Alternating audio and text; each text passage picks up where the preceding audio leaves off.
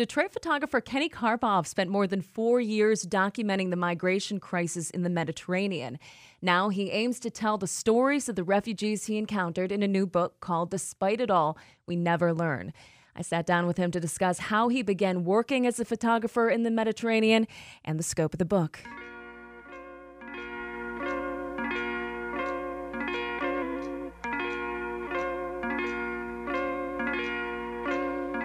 So I began working with a bunch of these nonprofits in the Mediterranean. I contacted one of them, and they ended up offering me a position on board a rescue vessel. And I really didn't know what to expect at first. I knew of the Mediterranean crisis. I was about maybe a year already in. And going over there was about maybe 7 or 8 sort of rescue vessels doing the work, rescuing people from the coast of Libya, essentially, about 15 to 20 nautical miles.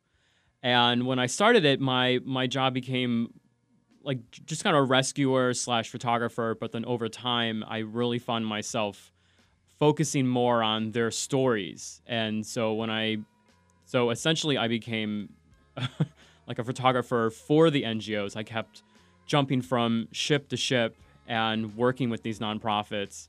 And yeah, so like over the course of these 4.5 years, I collected, I would say, about 160 sort of testimonials from the people. And, they come from all, areas of like sub-Saharan Africa, the Horn of Africa, the Middle East, Eritrea, Ethiopia, and they're all just looking for like a better future.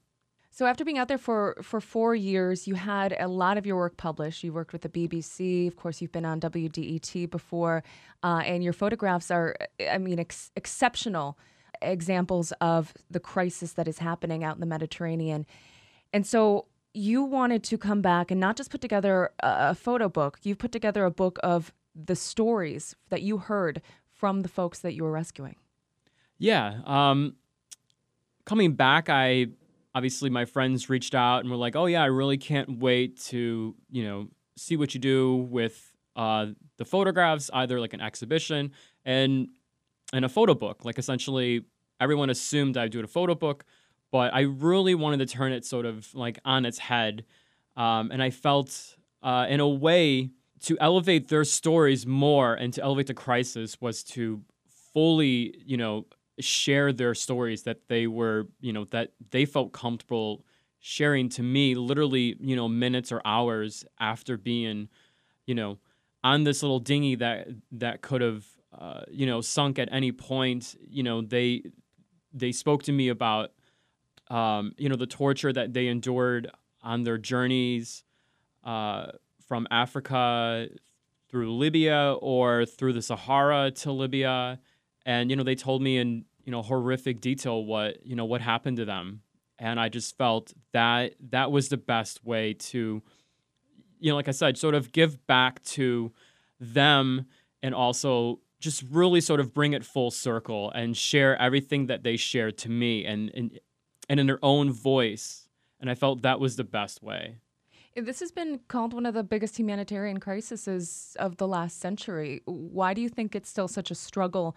And what are the obstacles to alleviating this? I think the biggest part is there's no sort of NGO work going on sort of deterring people from taking this journey. That's the biggest thing. Like there's no NGOs that are actively being like, going to Libya, you are entering an area where there's human rights violations everywhere.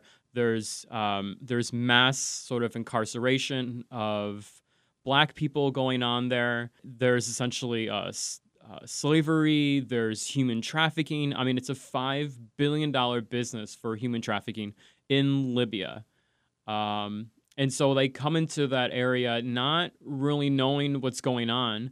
Or some of the people I actually did speak to told me that, this was their only way to get to Europe, and they knew what they would sort of get themselves into. Like they read something online or they researched the NGOs that are working there, and they would take that journey regardless. But, a lot of the times there's there's just no deterrent there from the nonprofits in Africa. So they essentially take this journey, and then when they get into Libya, that's when everything sort of just falls apart for them. They don't know, when their next meal is. They don't know if they're going to live the next day. They have no idea if they'll ever talk to their families, their loved ones, or if they'll even get to Europe, because they're just essentially just locked in these shacks or warehouses, typically near the beach or somewhere in the center.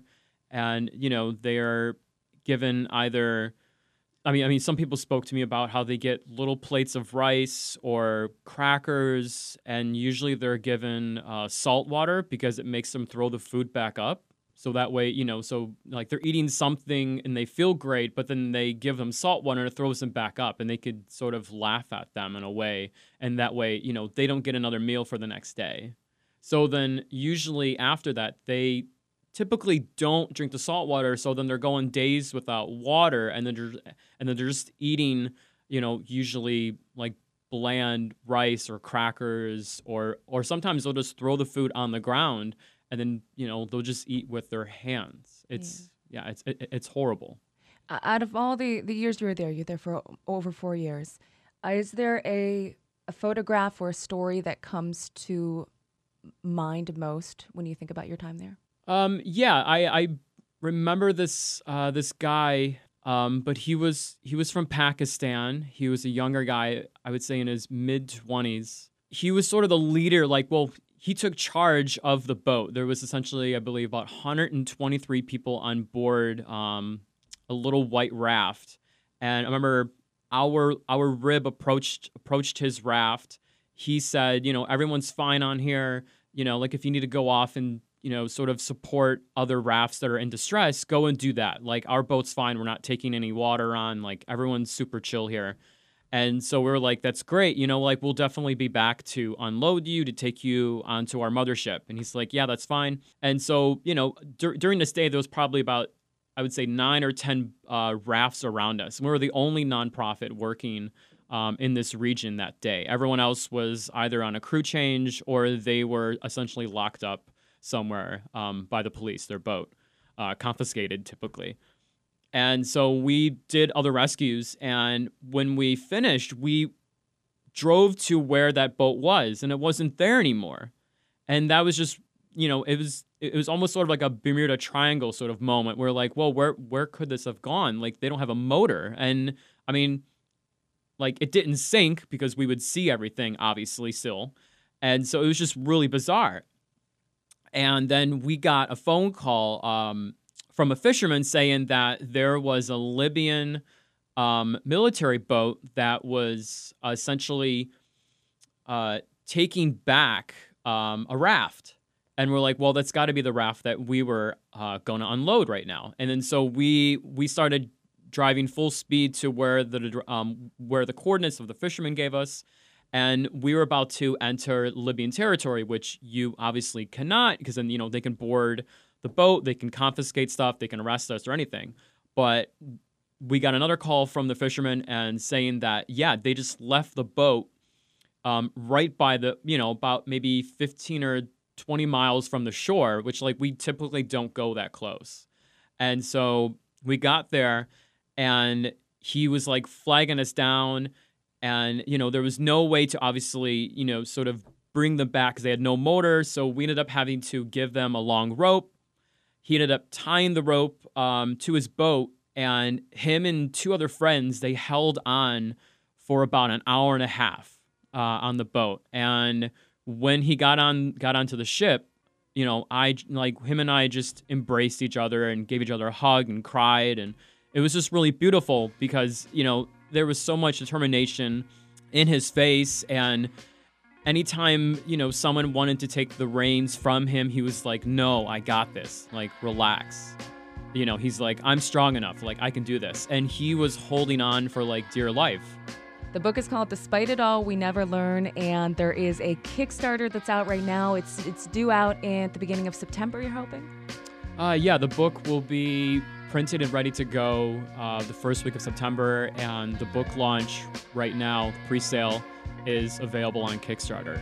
And essentially, I'm just asking people to back the book. It's $25 to get the nonfiction book. $5 goes to the nonprofits that are working overseas. So, so you're helping out in a way.